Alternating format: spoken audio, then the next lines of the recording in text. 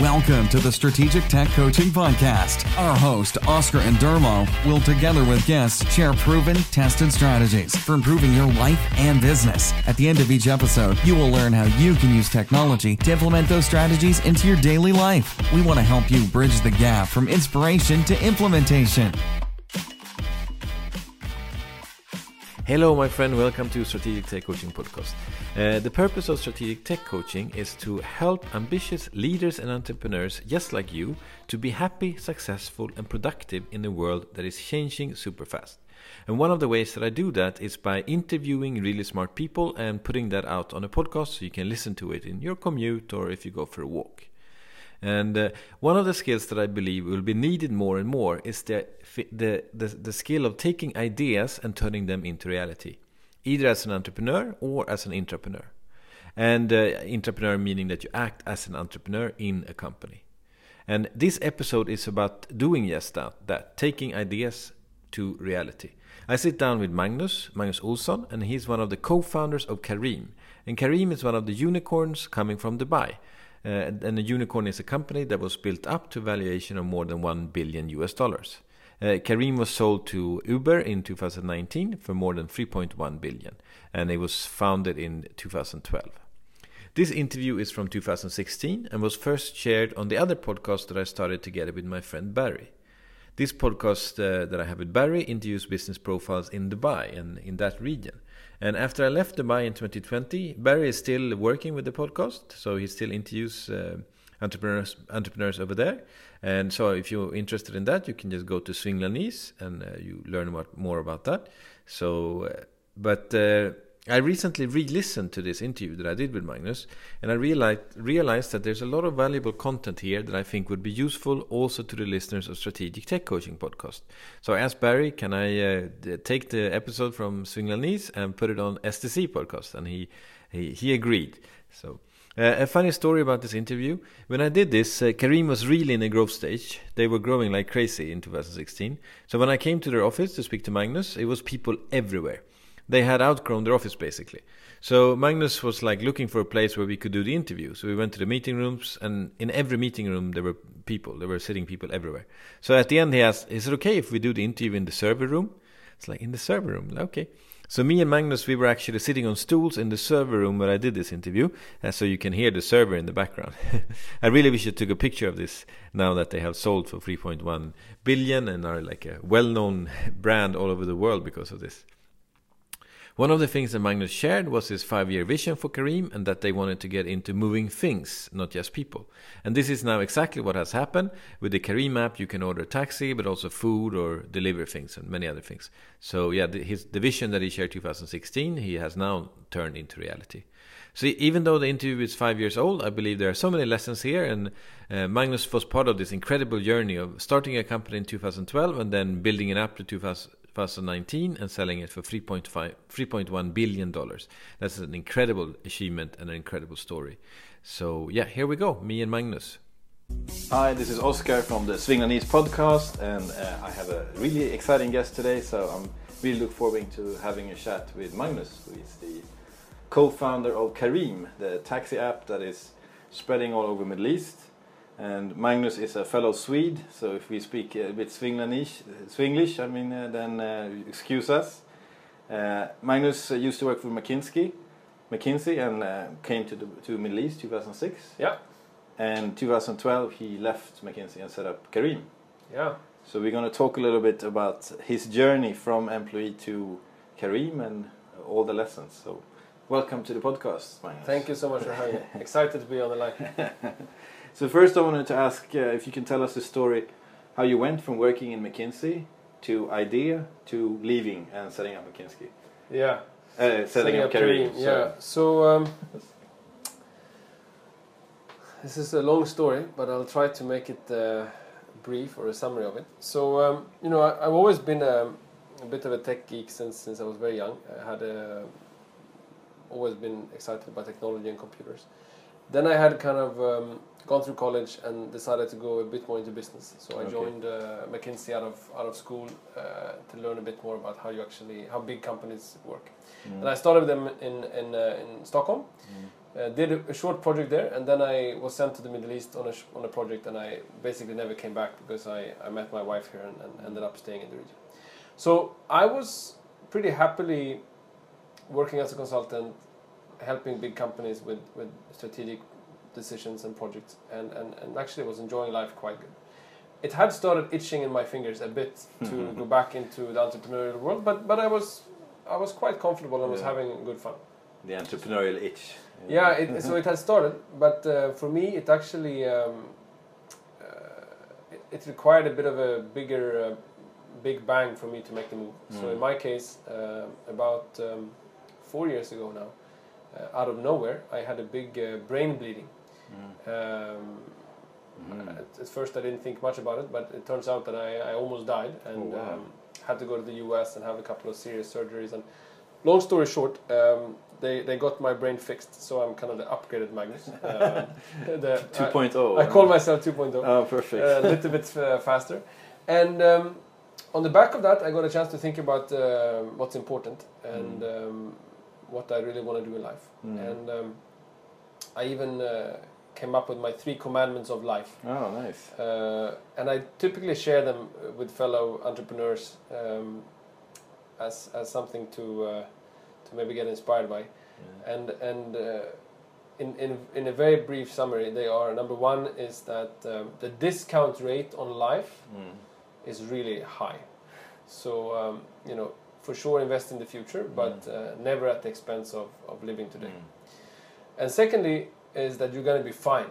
So many of us have been blessed to be born in a country where we got the basic things provided for us.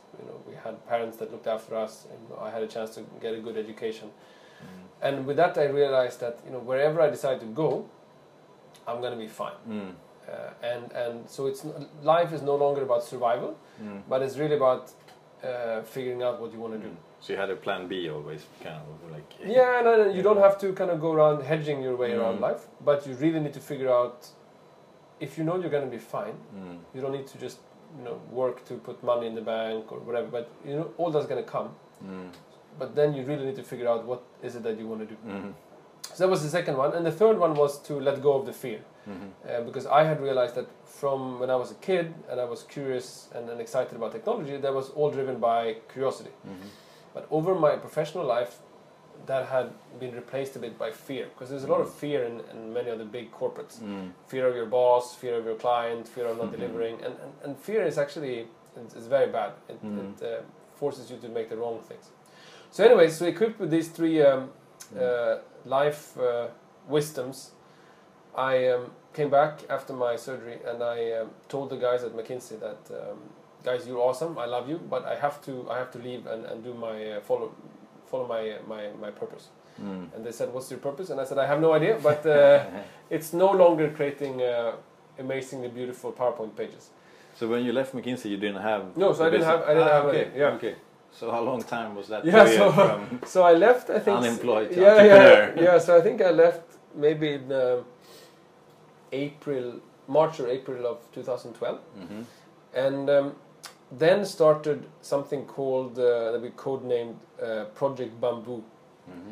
And Project Bamboo was a couple of us, including Murasser, who ended up being my co-founder at Careem. But there were a few more guys in the beginning. We met almost weekly, had coffee, and just discussed what could be cool projects. And the criteria that we had, I was the only one that had a brain surgery, but also the other guys had come to a similar point in their lives that they were looking for something that could be meaningful, but that could also become very big. And big, not so much to just be able to make a lot of money, but to have impact on a lot of people. So we, as typical consultants, we created all these charts, and I still have some of them in my computer, which is really funny to look at, that actually lists a number of ideas and grades them according to how meaningful they are and how big they are. And on the list, we started looking at a lot of initiatives or a lot of industries that felt meaningful by themselves. So we looked at healthcare, we looked at education, we looked at providing food to people. So these things felt meaningful. Sorry to interrupt. What a great idea. If you are thinking about setting up your own business, why don't you do the same thing? Just 2 columns. passion. Yeah, What did you say? Yeah, exactly. Meaningful and big for us. Yeah. And the funny thing is that Careem was nowhere on this list. Oh, really? Yeah. So we were basically busy looking at a lot of different ideas, and then one day, someone, I think it was an old colleague, who told us, guys, why don't you look at this transportation space? Because as a consultant, when we were traveling in the region, there's 3 parts to travel. You take flights, you stay in hotels, and you take ground transportation. And the ground transportation was the one thing that never worked really well. How you booked it, did the guy show up on time, did he know the location, you had to haggle on the price, you had to pay cash, everything was kind of broken. So we said, okay, maybe, let's look at it, but we were not so sure how meaningful and big doing a car business would be. But then we did some quick exercises and realized that it definitely can become big. We live in a big region, 700 million people between Morocco and Pakistan. Public transport is largely underdeveloped, and everyone needs to go from place A to place B, or point A to point B. So we realized it's definitely big. And on the meaningful side, we were struggling for a while. We were really not sure how meaningful it would be to do a car business. But that's when we came up with the name Careem. So Careem in Arabic, for those who don't speak Arabic, Careem means generous, so to be generous. And the whole notion and the values, the core values of Careem that we wrote down on the first day was that we wanted to be Careem. We wanted to be Careem to our customers by providing a really, really awesome service. We want to be Careem to our captains, which is what we call the drivers, because most of these guys are quite humble, and they don't necessarily have the easiest of lives, and we really wanted to care for them. And lastly, we want to be Careem with our colleagues, so the people that come on board the journey with us. So then we said, it's actually not so much about exactly what idea you have, it's more about how you go about doing it. Okay. And so that's how we made it meaningful, and that's also when we called it Careem. So that was basically the story, and then we started Careem on July 22nd, 2012, which happens to be the first day of Ramadan of that year. So it was a bit of a holy day. Where was Uber at the time? Had you looked at Uber as a model, or? So, I mean, I think we were aware of other players in this space, but back in 2012, this was still a very, very nascent space, and we were not looking at what could be an interesting business from somewhere else that we can copy and bring to the Middle East. We were actually looking at how can we solve this problem of the business traveler in the region. And so, for example, for the first almost year, I think, we only had the pre-scheduled booking. We didn't have an on-demand booking. Okay. We didn't have an app because most corporates, they booked from the web or they wanted to call our call center. Yeah. So we were very much solving a local need and going after that. I think, of course, we looked at what's happening elsewhere in the world, but not more than just being aware of what's out there. Okay, interesting. So then that first day of Ramadan, when you were like finally from idea to reality. Yeah. So how was that? Like, okay, now we need to go out, take all these plans and turn it into something concrete. So my co-founder Mudassir, he's very ambitious. I think that I'm quite ambitious too, but he's very ambitious. So on that first day, the first thing we did was that we sat down and we wrote down the values of Careem. And as I mentioned, they are very much around us being Careem, but they were also around world-class products and services and attracting awesome people and building a fun culture. So we actually have that sheet that we created the first day. The second thing we did was that we said, let's create an ambitious plan for when can we have the first ride. Because as you start a startup, and I think it's quite common knowledge, but sometimes it's maybe challenging to understand what it means, is this concept of an MVP or a minimum viable product. Like what's the absolutely simplest form of the product or service that you're trying to build that you can put out in the market so you can start learning. So we made an aggressive plan to have a 6-week plan to do the first ride. And our MVP was basically a small web page where you could go and you could make a booking. You put the pick-up location, drop-off location and the time. And then we got this booking as an email. And we had a phone that was buzzing, a very loud ringtone 24/7 whenever a booking came in. Mm-hmm. And we always had at least 2 hours ahead of time, 2 hours notice. And then we basically had a list of captains that we had met in the airport while just walking around in the airport. And we started calling them one by one to figuring out if anyone was free. Because at this point we didn't have any technology. We found one guy and then we told him this is the pickup and we sent him over there. And then we manually sent SMSs to the customer saying, hey, your car is on the way. And payment? How did you pay the driver and how did you... So in the very beginning when we were a corporate product, we only supported monthly billing. So basically the corporate clients, the business travelers, they could travel, they didn't have to pay. And then we sent them an invoice at the end of the month. But basically the point was that I think our 6 weeks plan ran into 6 weeks and 3 days. Okay, so close. But in a very short period of time, we were able to get the first ride, and from there we started learning.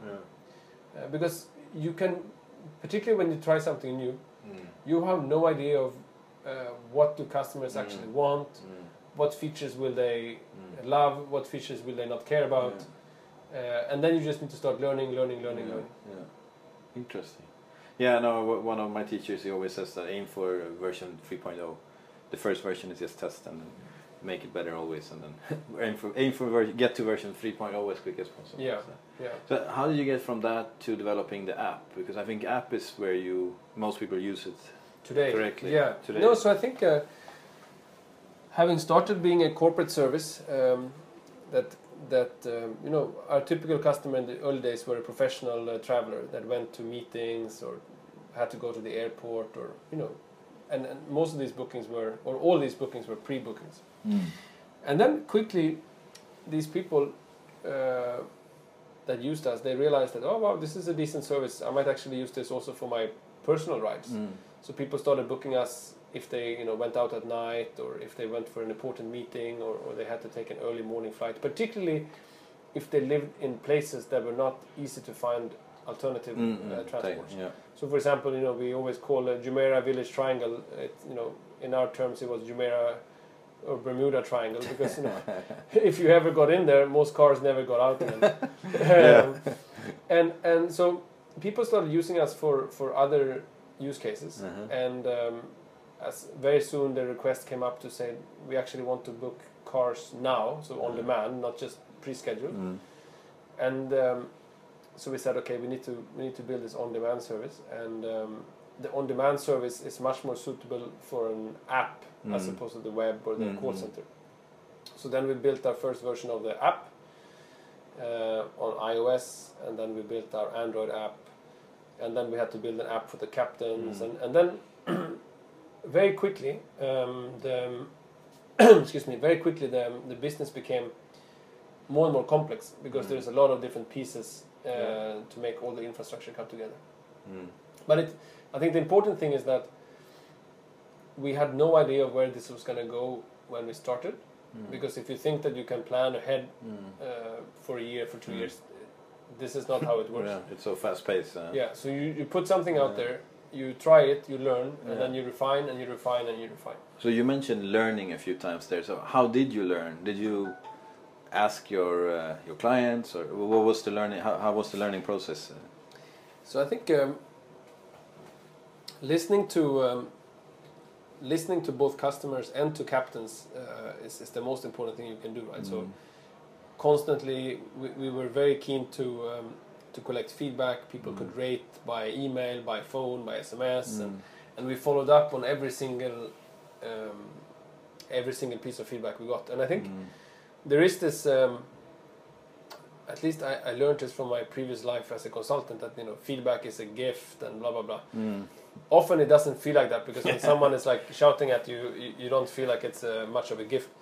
But in essence, it's actually true, because if you don't get that feedback, you have no idea of knowing what's working and what's not working. So we basically had, from the first week of operations, we had at least a weekly meeting, sometimes several times per week, where we basically just said what were all the things that broke down or didn't work in the last week, Okay. and what can we learn from it. With the team, With the team, drivers as well. With the team. With the team, the internal team. We got feedback from the captains and from customers, but then we had an internal meeting every week, which was just like, That's what did we great. learn, what broke down, Yeah. what can we fix, what broke down. Yeah. And you need to build a bit of thick skin and patience, because you fix one thing and then the next thing comes up, and then you fix one thing and then the next thing comes up. Constant and never-ending improvement. Everything from captains forgetting to put gas when they had a trip between Abu Dhabi and Dubai, and they got stranded in the middle of Sheikh Zayed Road, or people didn't have their phone when they arrived in the airport, so we couldn't find them, and we had to start doing paging boards in the airport. So a lot of we learned everything one step at a time. Mm-hmm. So the biggest lessons from these first, let's say, 1-2 years, what was the biggest lessons? I think there are a couple of lessons. The first lesson is that you have to be completely crazy about customer experience and customer service. It is much better to build a small group of customers that are so loyal to you because they just love you, and then they can spread the word of mouth, as opposed to delivering something that is half-assed to a lot of people. So we took phone calls ourselves 24/7. We slept with our mobile phones. In some cases we had to drive ourselves in the early days. Whatever it took to satisfy our customer, we did. So I think that's one learning, that particularly in this region, I feel people are desiring services and products that are just awesome. And people are actually willing to pay for it as well. So and delivering an operational service, particularly like ours, it's not easy, but you just have to be relentless in going after it. So focus on customer experience and customer service. That's one. The second thing that helped us a lot, and again, I learned a lot here from my co-founder Mudassir. He had been in a startup previously, in a couple of startups in Silicon Valley, and one of the startups in Silicon Valley, they raised more than, I think, $100 million in their first round of funding. And so then they burnt all of it and they kind of went bankrupt. But so he had seen this whole thing of the value of being frugal and the value of bootstrapping and running your business very, very lean. And if you get that into the culture from the beginning, and I guess that's why we're sitting in a server room having this interview. Yeah, the office is quite busy here, so we found a small server room to do the interview. So, but I think that's quite telling of getting that culture right from the beginning. That will automatically help you get the people with the right mindset. This is not the place, Careem is not the place where you should come and think that you will get the highest salary and get rich. But this is the place where we attract people that want to be part of our journey and building. We are on the mission of building an institution in the region. And with the Careem values. The Careem values. So I think that's the second learning, to be very frugal and get the right culture. And then I think the third learning is you need to get the right people. So it's not easy to find people that are ready to take the risk that like joining a true startup where you have nothing. I mean, we had put in a little bit of our own money and we had a scrappy office and we had basically nothing, right? You need to, and it's not necessarily cheap to live in Dubai. So to find people that are willing to bet on you in those early days is not easy. But at the same time, you need to keep the bar high, because if you get the right people, then they can lift the business amazing, and that's what you need. What resonates with your story, what I really like, is that the first day you said you sat down and wrote down your values. not thinking how are we going to make money. It's like what do we want to do and why do we want to do it. I think that's a great part of the startup, you know, because then you can attract people that are to align with those values. Yeah, you know? yeah. No, it's important that to. It's not only about the money; it's to. Yeah, and it's important to say kind of what you are and what you are not, right? And then it's very challenging to, you know, you put up a job post on the Vizzle and you get 50,000 responses. Unless you know what you're looking for, both in terms of capabilities, but also in terms of personalities and values, then you're gonna be lost. Yeah, yeah. So, shall we fast forward to today? Are you operating in how many countries? We are in 10 countries, Okay. in 24 cities. Yeah. And you mentioned that you had a bell in the beginning that was ringing each time. Do you still have that bell, or because I think it will be ringing constantly? Yeah, no. We had to abandon that booking bell after a while. It was fun. But it got a bit too annoying. I can imagine. Yeah. And if you look at your competitor, I guess Uber is one of your big competitors, and there are other startups I think similar in the region. What are you trying to do to stand out and be different from these guys? I guess you had this question before. Yeah, no, it's a question we hear a lot. Yeah. I think there's a couple of interesting characteristics of this industry, right? So first of all, you know, this car booking service, it is completely a city by city game. So. If I'm really good in Riyadh, that doesn't really help my customers in Cairo. Or it doesn't really help. You need to adjust. Yeah. Yeah. And I think, so for the global small elite that travels a lot, it's obviously great if I can use the same app everywhere I go. Of course, that's great. But for the majority of people, they actually spend, you know, most of their time, if not all of their time, in one city. So this makes the network effects, which is, you know, something you look for as an entrepreneur and as a business builder. You want it to be your business to get stronger and stronger the more people that join. And that is true within the city, because the more customers you have in the city, the more cars you have, the more captains you will have, and then the availability will become better, the ETAs will become lower, and you get more customers and more captains. So within a city, there is very strong network effects. But between cities, it's not as strong. So for us, this is all about how can we make our service the best in the region that we're in. And we believe that our region is quite different than other regions. And from the day we started, we have been looking at how can we solve those challenges or go after those opportunities that this region presents. And just to, without mentioning all of them, just some examples, right, to highlight. In this region, credit card penetration is quite low. And even where credit card exists, people are not necessarily comfortable using them online. Yeah. So when we decided to go and offer cash as a payment option, which seems like something very simple, because, you know, people have been operating with cash for hundreds of years. As a tech company, it is challenging to use cash. For you guys, it's the opposite. No? It's easier with the car, because the drivers. Yeah, so you have a lot of operational challenges, but we said, you know, we have to do it. This is what our region needs. Similarly, locations are not easy in this part of the world.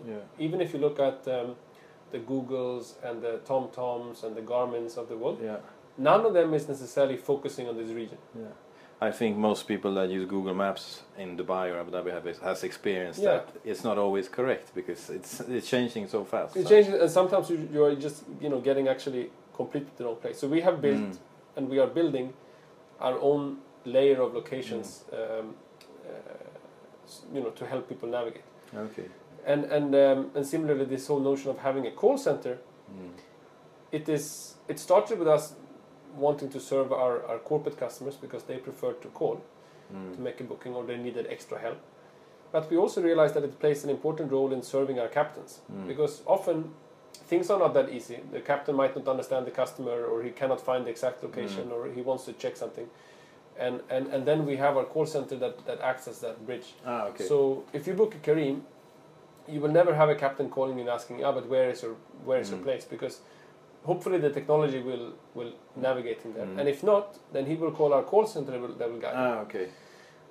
So in summary, we believe that by constantly looking at what are the challenges in this region, and they're even different between, a Riyadh is different than a Jeddah or different than a Karachi, for example. But by looking at those, at our cities and saying, what are the things that people are being challenged with, and let us try to solve those things. That's how we think we will have an edge. Yeah, that's great. I used Careem several times, and it's been great service. So, what was I thinking? Yeah. Okay, let's fast forward 5 years from now. Where do you see Careem 5 years from now? So, what you realize when you start looking at this sector of transportation, you realize that even though we are growing very fast, we're still just scratching the surface of the total transportation kind of sector of transportation need. So our vision is that we want to be the biggest mover of people and things in the broader Middle East. So for now we're focusing on moving people, and we still have a long way to make sure that we do that really well. But once you're really good at moving people, it's quite easy to start moving other stuff as well. Whether it is a document as a courier, or whether it is food, or whether it's other stuff. And we have done some small pilots here and there to just test how it works. Yeah. And I think personally, I would love a service like that, because many times I'm on the road a lot, and then you have this package that's coming, and then can you be in that location between 9 and 4? Like, no. So if they could come where you are just based on the app, I mean that would be a great service. I hope you will launch that soon. I think we're all testing it a bit ourselves when we forget the computer charger at home, and you can book a Careem and he can go and pick it up and then come over. So I think the use case is clear. We need to evolve the product a bit to cater to that in a more focused way. But that's the vision, and we see, as I mentioned, the region from what we call the broader Middle East. It's more than 700 million people. More than half of them already live in the cities. So it's a big urban population that we are super excited about serving. Okay, excellent. It's a nice vision. We're trying to keep the podcast between 20 to 30 minutes, so it fits a commute in Dubai. But, well, you have a lot of lessons and a lot of stories to tell, so we could do this forever, but maybe we can do another episode in the future. I think we're going to finish off there, but any last advice you would give to aspiring entrepreneurs? I think my advice would be that I meet some entrepreneurs. I try to mentor some young startups, and sometimes you hear this concern that people have this. They feel they have this great idea and they cannot share the idea because it's so top secret, and this idea is gonna make it or break it. I believe that it's a lot less about the idea and a lot more about actually going out and making it happen. And I think that there is so much opportunity almost everywhere here, and so many unserved markets, so many unmet needs. So for me, it's much more about figure out what you're passionate about, because if you're going to keep doing it every day, you better be passionate about it. So figure out what you're passionate about, and then find some idea that doesn't seem completely terrible. And that's the bar. It doesn't have to be much better than that. And then just go out and do it. I think that's the advice. It's this ideas versus execution. The idea with no execution is nothing. So it's all about execution. Yeah, excellent. Thank you so much. It was really interesting to interview you, and I hope the listeners found some value in your journey from going from the corporate world to an idea to existing business that is thriving and it's growing a lot all over the place. So thank you so much for listening, and if you have any other entrepreneurs in the region you think we should interview, just drop us an email and let us know. And thank you so much for tuning in. Thank you. Thanks so much for listening to this episode of Swanglinese with your hosts Barry Lee Cummings and Oscar Andermo. We'll catch you next time.